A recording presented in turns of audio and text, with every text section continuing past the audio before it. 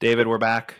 Unfortunately, a quick turnaround here, and I feel like this is a bit of. I feel like we should be wearing black on the episode today. It's a tough pill to swallow. The Brewers, of course, losing back-to-back games here at American Family Field, and so abruptly, the 2023 season's over. It's that to me is like the hardest part to like imagine.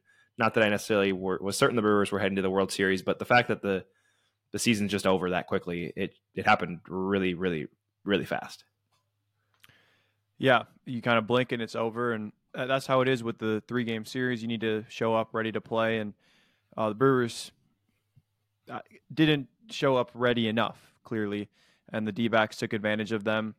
I was talking about it with our dad a little bit.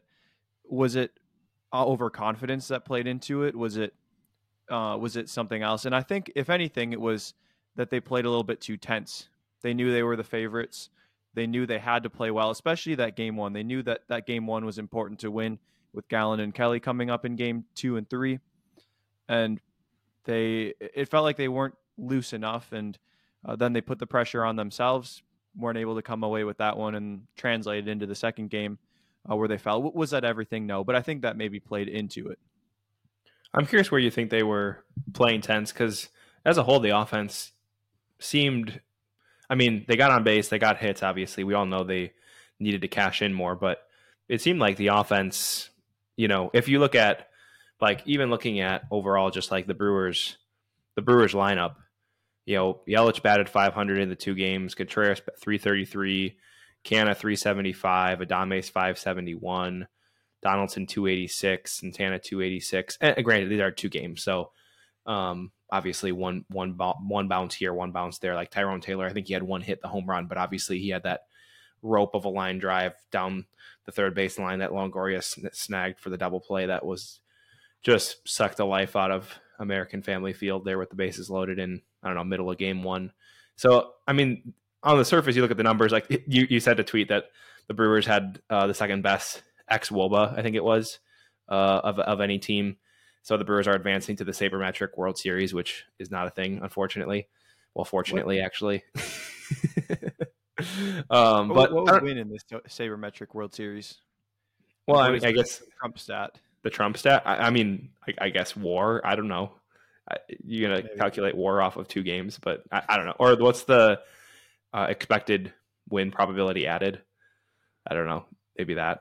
I don't know. But I guess to get back to my question, where do you think they played? Where did they press? Was it the pitching staff? Was it the offense? Was it the offense specifically when they were facing the D-backs bullpen? What were your thoughts there? I think later in the game against the D-backs bullpen in game 1 was a time that they were, especially against some of the lesser pitchers. Against, Thompson, he was okay.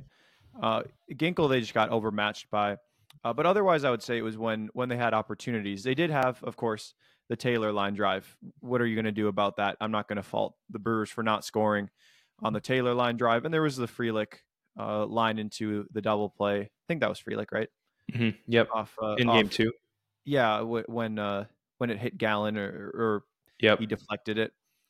But as a whole, the Brewers had so many runners in scoring position, and they scored so few runs. It felt like with runners in scoring position, they were playing. Their at bats didn't seem great.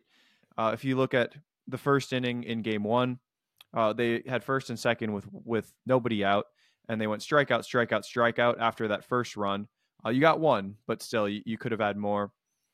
And then they had, was it the Donaldson one? Was that in game 1? Yeah, game 1, yeah. With runners on and second and third, I think it was. Yep, 1 out, second and third. Those are the ones that always bug me more, because it's easy to say, like, oh, we didn't get a hit. Like, 2 outs, bases loaded, obviously you want to cash that in, but it's going to take a hit to get them in. It's the 1 out, yeah. Yeah, it's the second and third 1 out, and yeah, those are the ones that kills. And yeah, the Brewers definitely did not cash in. And there was, again, 2 games. You had the Tyrone Taylor double play. You had the Frelick double play, which are part of the game. They happen. And you had a couple, there were just several barrels too that, like Adames, 102 miles off the bat, up the middle. I think he had 2 hard hit ground balls. Adames hit the ball pretty hard all those 2 games. And you just had, I don't know, there were just a lot of those. And then of course on the flip side, you had the Corbin Carroll broken bat double. You had the Flair single from the D-backs, and the Brewers had a couple of those too. I know Santana had a ground ball that snuck through the infield. Yelich had one. Can't remember which Brewer had that Flair single.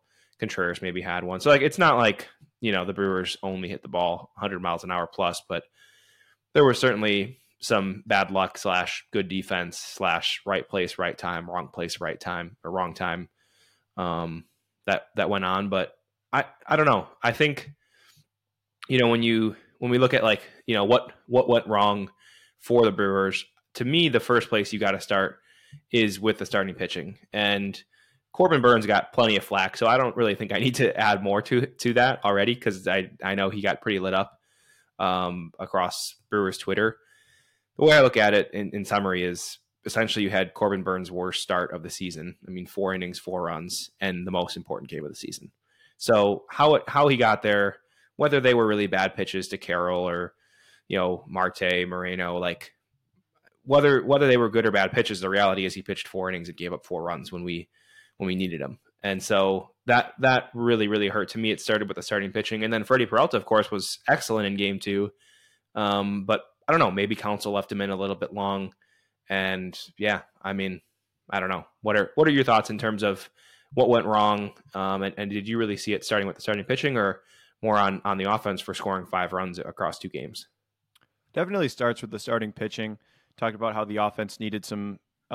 They did get they got 3 early runs off Pfaadt in game 1, which they did need to do, but they stopped adding after Pfaadt came out.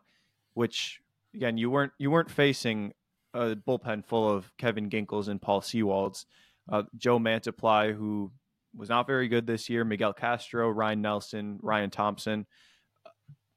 They're capable relievers, but they aren't guys that you can't score off of, and the Brewers didn't score off of any of them. So that was a problem. But I think it started with Corbin Burnes because he sets the tone, and he did set the tone initially well. He got 8 of the first 9 guys out to begin the game. But once he allowed those home runs, you could feel the energy sucked out of the stadium a little bit, and feel the momentum. Like Arizona kind of realized, like, we could win this.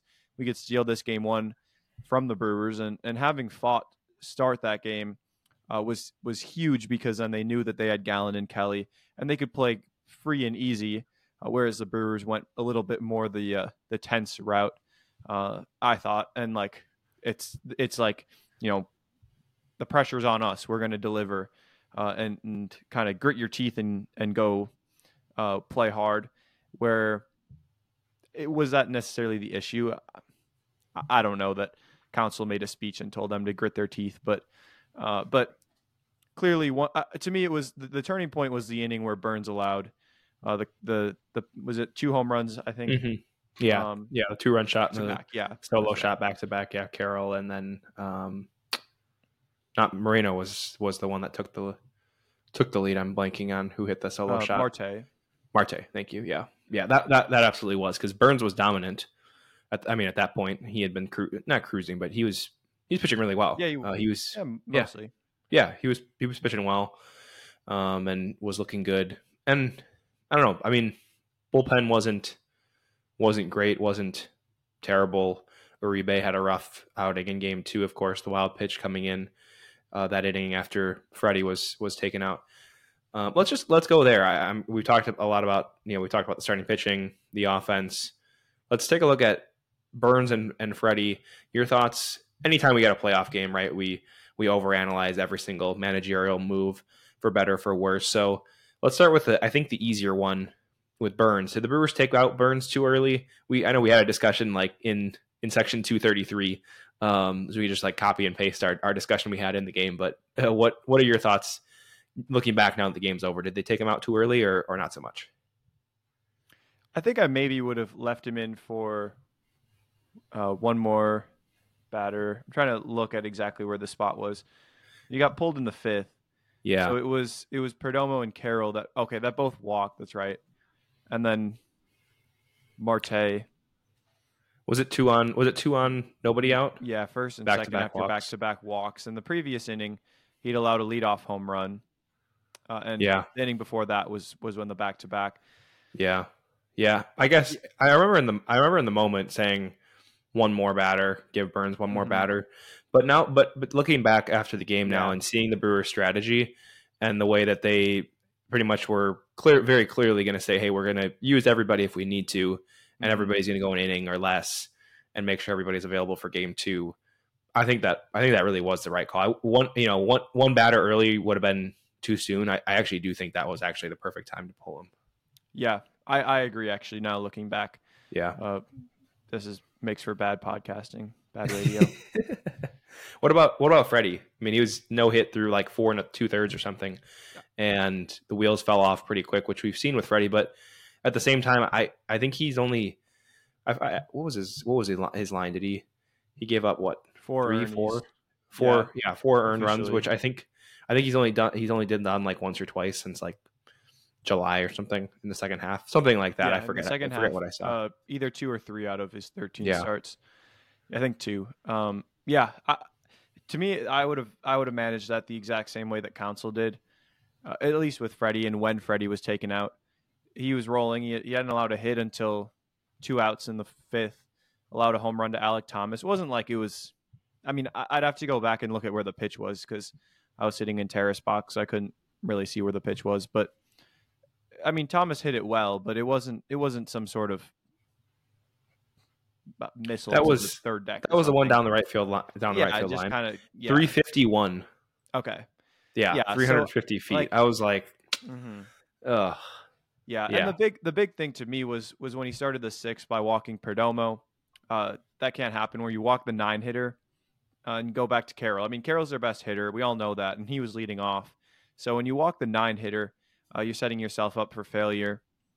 Then when you allowed a double to Carroll, I know Carroll didn't hit it that well, but I thought Freddie's been rolling, so he allowed I wouldn't call it a bloop home run, but he allowed a home run that was not that well hit.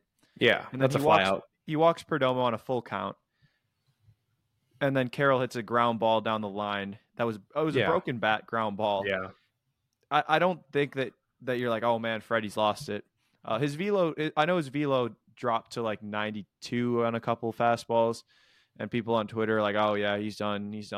But then he came back, and I think in the Carroll at bat, or maybe even the Marte at bat, was back up to 95. So I don't think it was evidence, at least on that regard. I couldn't, on that front, I couldn't see if his command was any different really. But to me, I would have left him in for Marte. And then Marte hit that single, and then I agree. Then you got to take Freddie out at that point. But I wouldn't have taken Freddie out any earlier. Your bullpen is. I don't know if you are down anyone, but your bullpen's a little bit thinner because they're all going for the second straight day because you pretty much used everyone. So you do want to be mindful of that. Personally, I would have managed both Burns and Freddie the exact same way that Counsell did. Let's take a pause on the managerial analysis. Take a quick pause and talk about the atmosphere at American Family Field. 2 of us got to go to game 1 together, and sat in, I think 233, right in the left field corner of the bleachers. What did you think about the atmosphere at American Family Field? So we sat in the bleachers for game 1. You were at game 2 as well, sitting in terrace box. But what did you think, David, about the atmosphere at American Family Field? And I'm assuming it was a little bit different in the bleachers versus terrace box. And which one did you like more? Definitely rowdier in the bleachers, as is kind of the stereotype, but just different. Yeah, I mean, it was a great environment. It was more so the difference in the game because game 2, everyone approached with a little bit of trepidation, whereas game 1 was more ambition and we got this game. We're going to win, take a 1-0 lead. We're favored. We got Brandon Pfaadt for the D-backs, and we've got Burns going. So it was much different in that regard. I would say that's the biggest difference, more so than the fans. But it was a good environment. I would say it was kind of similar to the NLDS against Colorado. Definitely doesn't match up with the NLCS against the Dodgers, but I would say kind of similar to I was at game 1 of the 18 NLDS, the earlier innings, I would say, of that game. Moustakas walked it off, so of course different result. Place went crazy when he walked it off. So that was, What about of course, what something about that with the we didn't roof have. closed? Was that different? Because I know it was open for game one, closed for game two. Was it noticeably louder in game two because of that? I don't know if I'd say that because I think the fans generally weren't as loud in game two Hmm. because of the circumstances. Hmm. So I thought I would have to have I, a bigger sample size. there we go. I thought the fans were not as up and into it in game one as I expected them to be. I don't know if that's just me being an overzealous fan or Brewers fans being confident in the fact they were going to win and move on, so it wasn't deemed as like this is just kind of step one of getting into the next playoff round. But people weren't. I mean, people weren't standing a ton during the That's game. true. Like they weren't. I don't know. I was again. We were in the bleachers, so maybe it was different on field level. It seemed like I saw people standing a little bit more in field level than bleachers or terrace or anything like that. But I overall I was actually surprised. I thought fans weren't quite as into it as I thought they would be in a playoff game. Just my 2 cents on that. I guess I would agree with you, but I think part of it is also that it's the wild card round, so it's not even the division series yet. So it's a little bit more distant. Like in the future, what we're talking about having to win this series and then the next one and then the next one to get to the World Series. So you're still kind of a ways away. I think that played a role. And yeah, because I think most fans expected that we were going to win, both of us included. Uh, so there wasn't as much urgency there. And then by game two, it was such a disappointment after game one that Yeah, the atmosphere was a little different. Certainly, still a good atmosphere, but not quite the excitement of game one. I'll just continue with the kind of jumping around here. We didn't talk about this because we as you mentioned in our last episode, David, when you brought on Derek Montella of the Phoenix Sports Network, but we talked about, or we didn't talk about Brandon Woodruff, of course, going down because that came out between the time we initially recorded and then you had to end up re-recording based on the changes of Woodruff and the D-backs starting pitching decision. But how can you not love Brandon Woodruff? I mean, the press conference, like, I don't know. When I saw that, I was like, I don't know how you don't love Brandon Woodruff. He's just a competitor that wants to be out there, and I mean, he spent majority of the season on the injured list, rehabbing to get back for that exact moment, only to have that taken out of your hands. And you never know. The Brewers have been in the playoffs 5 of the last 6 years, but you never know when that streak might end. So for him to miss a chance, I don't know anything you'd add in terms of that press conference and just the whole situation with Woodruff. It reminded me a little bit of the way that fans have kind of embraced Drew Holiday, the way that Woodruff is. Of course, Woodruff doesn't have the championship to his name that Holiday helped bring to Milwaukee with the Bucks, but the way that Holiday is approached as a fan, or like for Bucks fans, both of us of course are Bucks fans. I think kind of similar to the way that Woodruff is approached. Woodruff is the number 2 guy. He's still very good. Now, there's a bigger difference between Giannis and Holiday in talent compared to Burns and Woodruff. But Woodruff is like, he's just you. Everyone likes Woodruff. People like Burns too, but I think there's a generally stronger affinity for Woodruff. That, yeah, it's one of those. He's one of those players that you get attached to, and you don't want to ever see Woodruff not in a Brewers uniform. Woodruff has made it clear that he wants to stay a Brewer, far more clear than Corbin Burns has. So for that reason, I hold out hope that Woodruff might be extended this offseason. And maybe the Brewers will try to capitalize on a lower price. Maybe Woodruff will want the security after dealing with injuries the last few years. We'll see. But I think Woodruff, he's definitely a fan favorite, and tough to see that video of him crying. And you understand, all the work you put in. When you go through an injury, as a fan, you're thinking like, oh man, he's out for this amount of time, but then he'll come back and he'll be fine. But you don't see all the work that gets put in. You don't see all the time where Woodruff is watching everyone else on the field, but he can't be out there. The time in the training room, those rehab exercises are so tedious. Probably some of you have gone through maybe some of the exercises. I guess maybe not, because you guys probably, the general population hasn't had a major arm injury.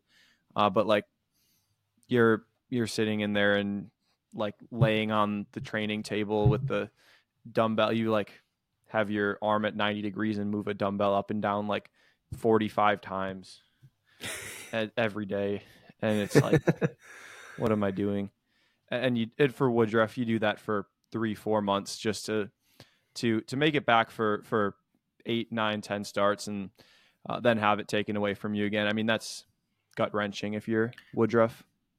Same with Garrett Mitchell, right? I mean, different, of course, different players, different caliber of players, but different circumstances. Different circumstances, but he worked crazy hard. It sounds like the Brewers were even surprised that the Brewers had the choice to put him on the roster. And in some ways, it's like, man, is it worth it for him to rush? You don't want him to rush back. But he made it all the way back. And yeah, unfortunate for him, of course, that the Brewers opted not to put him on the playoff roster. But similar, he worked really hard. Aaron Ashby actually maybe as well didn't even make it back to the majors this year. But yeah, I don't know. It's hard to relate to those injuries. I never had something like that. I know you did. And what you go through for that. You don't usually have an arm injury when you throw 76. That's true. Good thing I didn't throw 76. Oh, really? Let's jump back. I know we were getting in depth into the managerial analysis. I think there's two or three more points I wanted to take a look at. I think the first would be Devin Williams in game 1. We were both really surprised by that. We were, you're counting down who's left in the bullpen. We're like, all right, we got Bryce Wilson, we got Trevor McGill, we've got Devin Williams. Who are they going to go to? You had said, well, I'm not going to go to Wilson because you want to keep the depth. Oh, Colin Ray. I forgot about Colin Ray too. But you're not going to go to Wilson or Ray. You want to keep the depth in case they go to extras and they make a comeback. So we're like, all right, McGill comes in for the 9th. Makes sense. You save Williams. And the Brewers send out Williams in the 9th. To, I think, pretty much everybody's surprise, the Brewers opted to bring in Williams. Didn't go well. I don't know how much of that really matters. Was that just happenstance, or was that because Devin Williams wasn't in a save situation? I'm not sure I completely buy that. But what are your thoughts on the Devin Williams appearance in game 1? Ultimately, in a lot of ways, it didn't really matter because the Brewers didn't have a save situation for him to pitch in game 2 or 3 anyways, but it certainly didn't go well in game 1. Yeah, personally, I wouldn't have put Williams in there in that spot. Of course, easy to say after the fact. A little bit of a Thursday night quarterback, Thursday night closer, well, manager, I guess, in this case. But yeah, I wouldn't have put him in. I know you want to preserve the lead. Had this been game 2, absolutely, I put Williams in if he didn't pitch in game 1, and you need to save that lead. But in game 1, with a potential game 2 and 3 on the horizon, I would not have gone to Williams in that spot, especially with Wilson there. Wilson had a good year, sub-3 ERA. And if Wilson pitches a good 9th inning, the Brewers tie it up. Then you go to Williams in the 10th. Or they take the lead, and, well, I guess it'd be a walk-off then. Yeah. So really, I'm curious. So I would have gone to McGill. You said you'd go to Wilson. Why Wilson over McGill? Well, I mean, yeah, you really couldn't have gone wrong, I think, with either Wilson or McGill. Because if you do, because McGill could still give you 2. Wilson could give you 2 to 3 maybe if you absolutely need to. But you do have Ray back there still. Yeah. So I would have felt more okay with it. Yeah, I guess maybe going to McGill would have been a better option. But also Wilson did have a little bit more success at the major league level this year than McGill. And when you need to keep the lead at 4-3 to try to strike in the 9th, any little bit of difference, I think, matters. And that's why Counsell went to Williams. But I think it was a little bit more important to keep Williams for game 2. I mean, if Williams would have gone 15, 20 pitches, it would have been okay.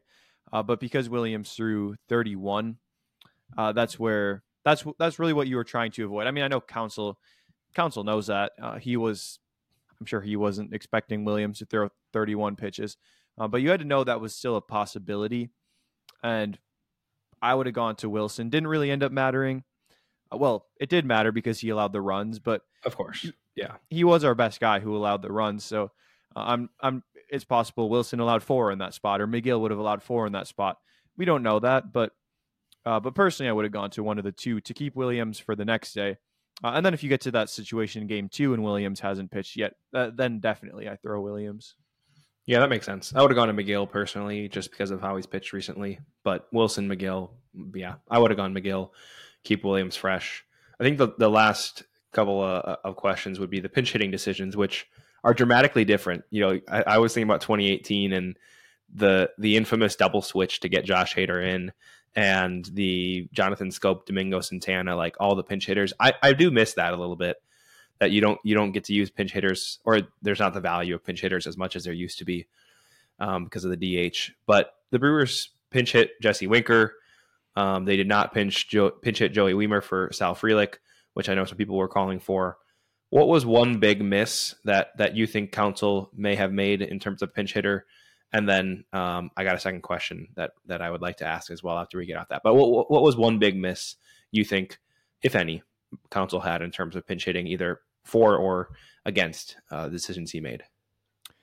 To me, especially the second Winker pinch hit. The first one, I was saying I may have done the same thing if I were in Counsell's spot. Would I have put Jesse Winker on the playoff roster in the first place? Probably not. I would have chosen Mitchell over Winker. And frankly, I'd rather Mitchell hitting in that spot than Winker. But I understood the rationale a little bit. Like, I could understand where they were coming from. He did have a 320 on base percentage. Now, I know he hit 199 with a 247 slugging, which is terrible. But when there are situations where the only thing that matters is getting on base however you can, and that's what the situation was. So if you're going to put Winker on the roster, that's the situation you go to him in. He did perform similar to Turang, I guess, this year, but with a higher on base percentage, and he was a right-handed pitcher. Now, would Monasterio have been a better option to hit? Maybe. Maybe I would have gone to Monasterio instead of Winker. But that was a situation that Winker was put on the roster for. But then when he looked so overmatched in game one, and I mean, remember, he hadn't faced a big league pitcher in over 2 months. Then to go back to him in basically the same spot in game two, that I thought was a pretty bad move, considering how bad he had looked in game one. Normally, I wouldn't base an entire evaluation off of one at bat. Well, it's not the entire evaluation because he had a tough year, but I wouldn't put as much weight in it. But when it's his first at bat that we've seen at the major league level in a couple months, and he does nothing to show us that anything's different or to give any hope that he's going to reach base, I would not have gone to Winker, especially the second time. I can't recall off the top of my head what the scenario was with Turang. It was in game one, left-hander in. Well, actually, I could probably figure that out. Third inning, second or third. Was it that early? Yeah, it was the bottom of the third, second and third, with 2 outs, and Torey Lovello brought in Joe Mantiply. Yes, to kind of force Counsell's hand. Do you stick with Turang in that spot, or do you go to Monasterio and force Counsell to take out Turang, the better defender, that early in the game? And I actually would have pinch hit Monasterio because it was tied 3-3 at the time. Scoring even a Monasterio single would have gone a long ways. You score probably 2 because Willie was on second. Yeah. And you take a 5-3 lead if that happens. Turang looked completely overmatched at the plate. Well, that was only a second at bat. So he walked. I think he walked. Did he walk that game? He walked that at bat. That at bat, I mean? Yeah, and loaded the bases. Tyrone ended up grounding out. So it's not like the move backfired on Counsell by any means. But personally, I would have gone to Monasterio. And I thought Monasterio against the lefty. It's not like Monasterio is a huge downgrade at second. Defensively, Monasterio's fine. He's certainly capable defensively. He's not Turang, but he's still capable. And in a tie game, 3-3, and you got a good situation, I would go to Monasterio. It was kind of like 2018 Game 7 when is that what you're going to say? Yeah, go ahead. Second inning, and they had runner on third or second and third with 2 outs, and they pinch hit Scope instead of Domingo. And then they pinch hit Domingo in the 5th with 2 outs, nobody on. I know it's later in the game, but when you have runners in scoring position early in a playoff game, to me, you go to your pinch hitter in that spot. In Domingo and Scope's case, he was pinch hitting for the pitcher. In this case, it was pinch hitting for Turang, who is a significantly worse hitter right now than Monasterio. Or really, I mean, probably any of the bench bats except Right. maybe Jesse Winker against a lefty. Yeah. Right. And they brought in a lefty to face him. Mm-hmm. And the biggest thing for me was, again, didn't matter. No, he walked. So, okay. But the biggest thing was the Brewers came out to a 3-0 lead, and then Burns just got tagged for 3. It's tied up. The Brewers have to win game 1. The momentum right here, if the Brewers can storm back and score 2 with a 2-out single, that'll go a long ways, giving Burns some breathing room, giving the Brewers some additional confidence. Like, to me, that was a pivotal turning point where the Brewers didn't cash in, and we saw more of that. And then, of course, we know obviously what happened. But yeah, Turang walked. It is what it is. It didn't end up. It didn't really matter. But Turang was hitless in the 2 games. Looked for the most part overmatched. He had that walk, then he had that bases loaded hit by a pitch that got called back, which was unfortunate. But one random shout out: William Contreras, I believe, threw out 2 runners in game 1. And that was interesting because that was one of the angles some of the national writers had, and like how the D-backs could steal the series would be, actually no pun intended there, stealing the series. I literally did not mean to say that, but I mean, you think about like ways that the angle that you could take in terms of ways you see the D-backs winning the series, and that was one of them, was stealing a bunch of bases. And I didn't pay attention in game 2 if the D-backs stole any or if Contreras threw anybody out, but Contreras threw out 2 guys, a pretty big one. I think I strike him out, throw him out, and he threw out a guy at third. Maybe that was the same play. I can't recall, but he kept him at bay for at least for game 1, which I guess shout out to him, I guess. Yeah. Contreras was good. Of course, he made the last out in game 2, but as a whole, Contreras was good. That the base stealing, was what you were worried about a little bit, but Contreras threw out both runners in the first game, or at least 2 runners. I think though both. Yeah, both. Yeah, both. Yeah, and I don't think they stole a base in the series. I don't see any in game. Walker stole 1, and Pham stole 1 in game 1. I guess I don't really remember those. Oh, were they maybe first and third? Maybe. I forget. I think maybe Walker's was. That sounds right. Yeah. Yeah. No, Contreras was good. He played a good game. Yeah, an unfortunate ending. Last at bat, not very much like him. He was taking some hacks, actually, though. Like, first pitch in game 1 of every at bat, until he had a strike on him, he was just taking a hack, I feel like. Yeah. I don't really know. He's just a little bit kind of a loose cannon sometimes in what he does up there. Like, he gets results. I mean, he batted .291 this year with 38 doubles. So it's not a knock at him, but he was taking some huge hacks first pitcher until he got a strike, it seemed like. I don't know if that was intentional or not. Yeah, I don't know. He would do some of those things in the regular season too. So it's not like that was a new approach, but yeah. I don't know. Anyways, but lots of things to break down and review.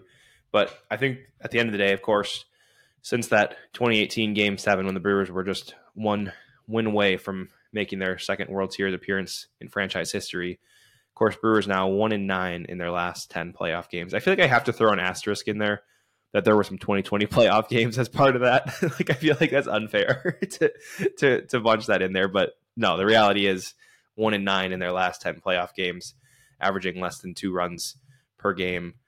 What is it, David? Is that just random? I mean, it's 10 games, but it's 10 games. That's not. It's not Twins, but it's still 10 games. So is that just a fluke? Is that the way the Brewers are built? Like, what do we do with that?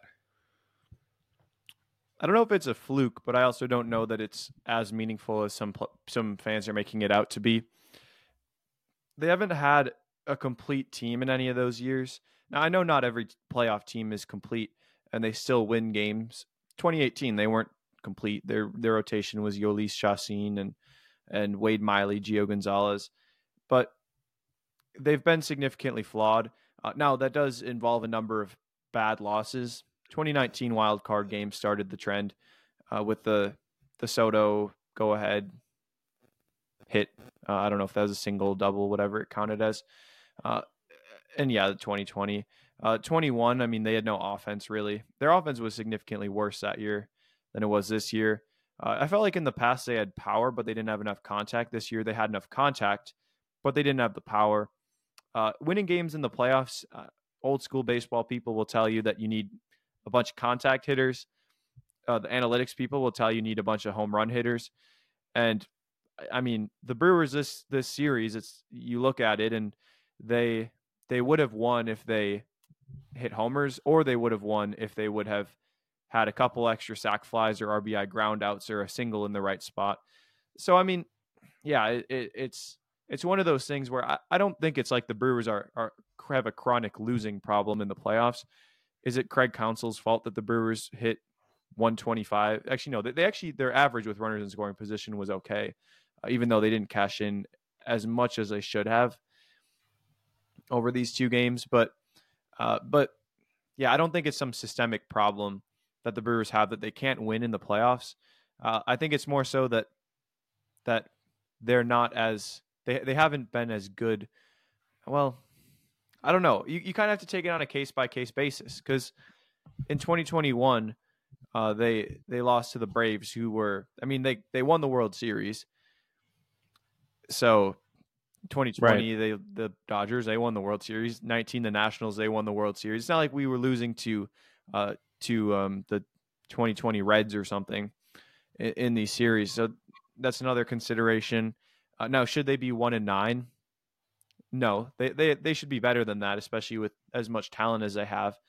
But I don't think it's some ineptitude on the Brewers front. Well, you said, do the Brewers have they had a complete team?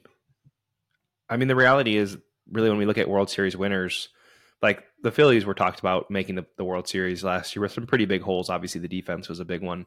But in terms of like the last 5 or 10 World Series winners, those teams were really solid, like really complete teams. I mean, the Astros last year, solid team top to bottom. The Braves in 21, of course, eliminated the Brewers. The Dodgers in 20, that eliminated the Brewers.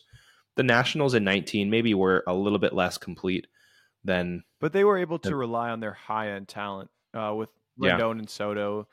Turner's there too. Turner, and they seemed like they'd always have one guy step up. That was a Howie Kendrick or Yeah, Ryan Zimmerman, and then the three starters, Scherzer, right. Strasburg, Corbin, which the Brewers had that, of course, until Woodruff got hurt.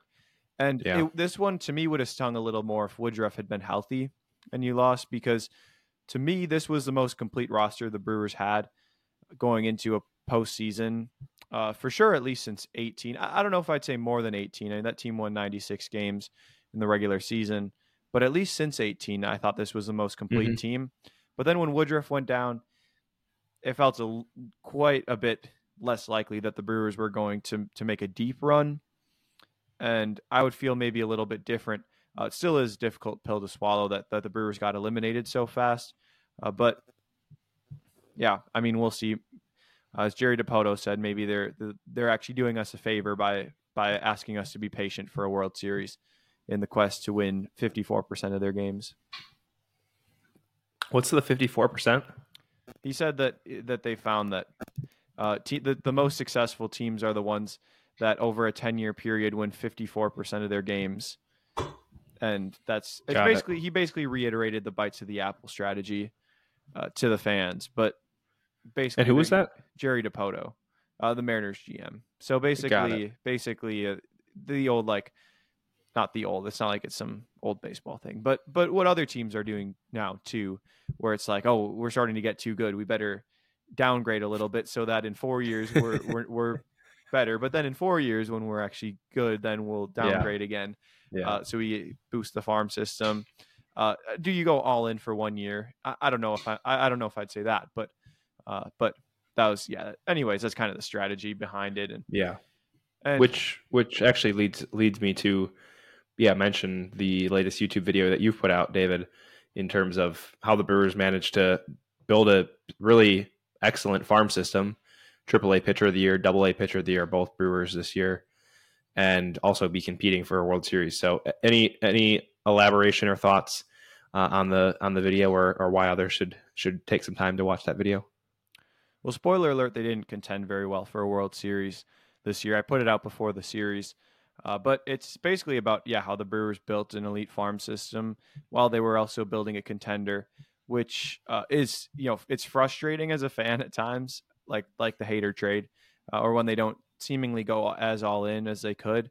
But to me, the big test is what they do with these next 5-6 years, because these next 5-6 years they've got the rookies who are up this year: Sal Frelick, Weimer, Turang, Mitchell. Contreras is under control for another 4 years. And then in AAA, you've got Churio, Robert Gasser, who was named International League Pitcher of the Year. You've got Jefferson Quero at AA. Tyler Black was on the cusp of a big league debut by the end of the year. Carlos Rodriguez. So they've got plenty of prospects that now you say, okay, if we trade Burns, or if we extend Adames and Woodruff, or some combination of those, then you're looking at maybe a very good team for the next 4 or 5 years. But to me, then you go all in. You try to win a World Series, and I think maybe this 1-9 stretch is indicative of their bites of the apple strategy. We made it to the playoffs, and they say it's a crapshoot in the playoffs. Is it though? Because your goal this whole time has been to be a 90-win team that makes the playoffs. But then when you make the playoffs, you fold. So Yeah, sure, in 18 that was a great run, but you didn't win a pennant. To me, like, it's not like you can't have a successful season without winning a pennant. But to me, the pennant, if you win a pennant, like, that is a very successful season. That's quite an accomplishment. But short of that, you can't really celebrate anything short of winning a pennant.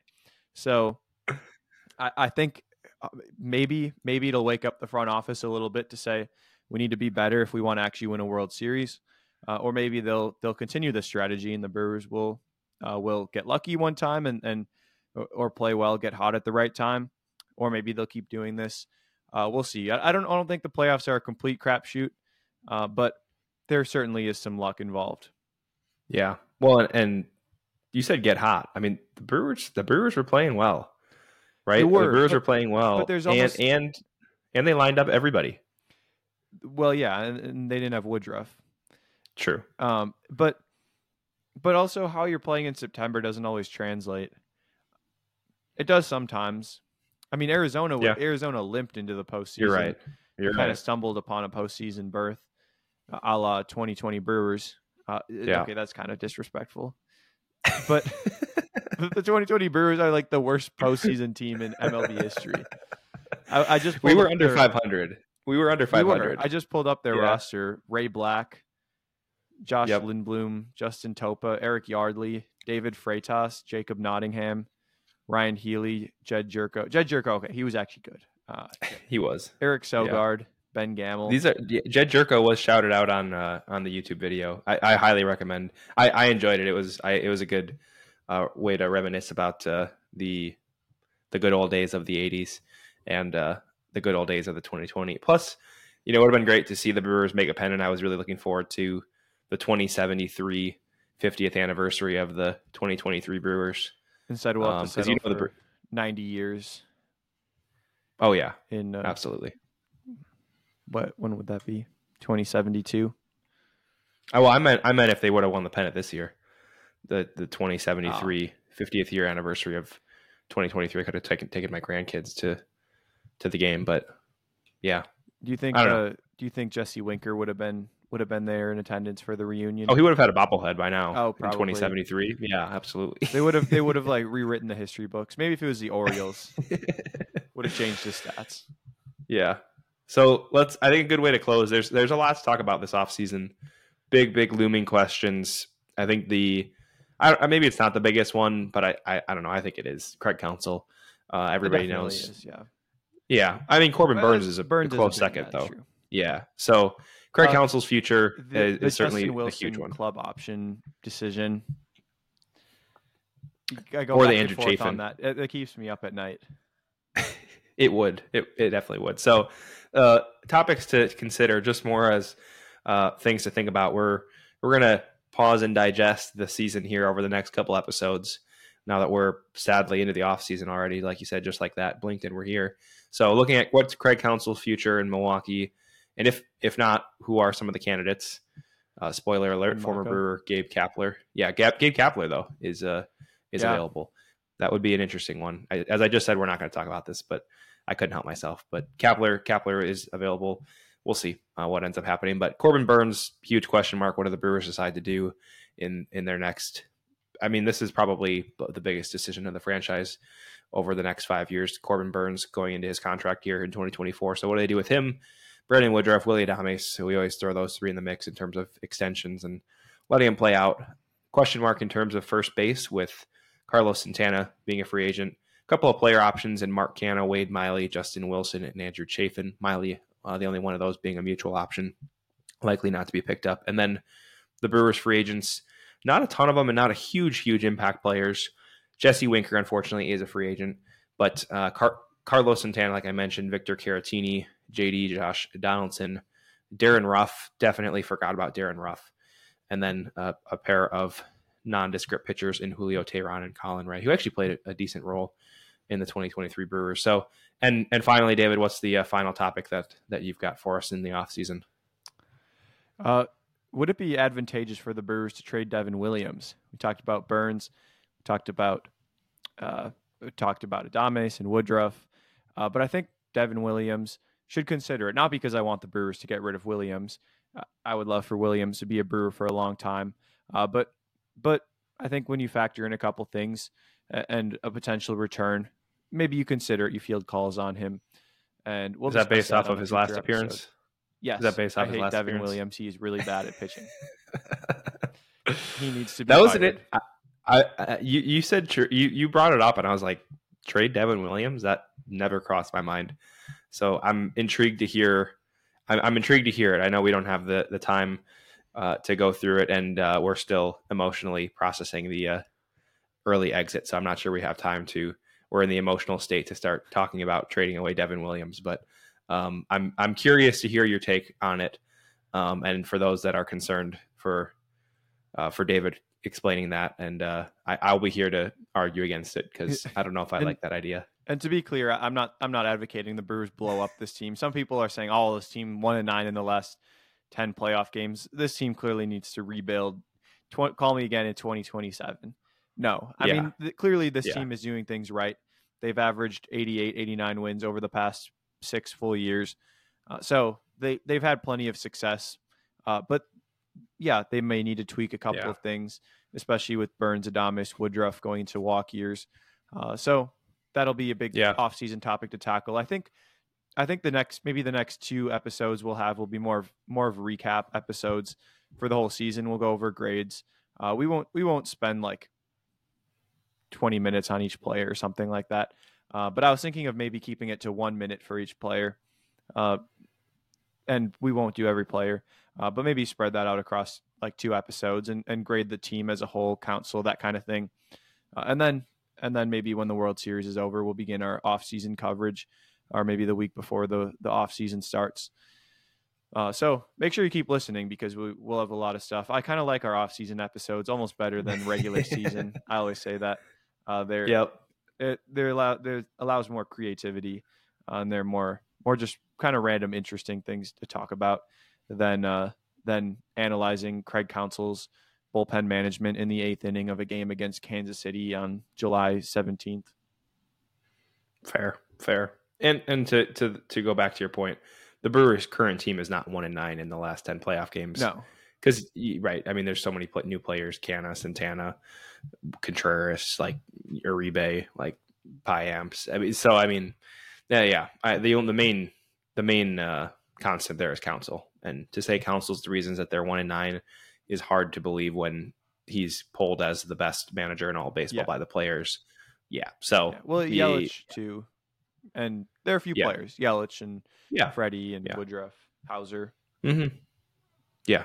Right. There's some overlap, but yeah, I think we'll end on that. The Brewers, again, the early exit of the 2023 season, a eulogy to the 2023 Brewers. Sad to see the season go, but a lot to like in terms of what some of the seasons that we did see, and it is going to be a very, very interesting off season. I think there's going to be, if there's not a lot of action, and the Brewers decide to hold on to those big 3 players we're talking about, there's certainly be plenty of conversation in terms of the manager and ultimately what the Brewers decide to do. So, like David said, hang on for at least a couple more episodes. You can leave us halfway through the off season. That's fine. We'll talk about like the origin stories of the bratwurst racing sausage or something that David will pull out or some fun guest we'll have. Maybe we'll get Dillard back on in the off season too. I think that'd be a lot of fun. But stay tuned. We got a lot more coming as we move past the end of the Brewers 2023 season. So we'll always have you covered at the Barrel. Again, go check out David's latest YouTube video.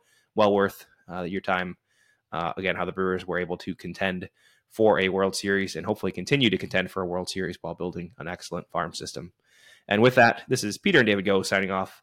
As always, go Brewers.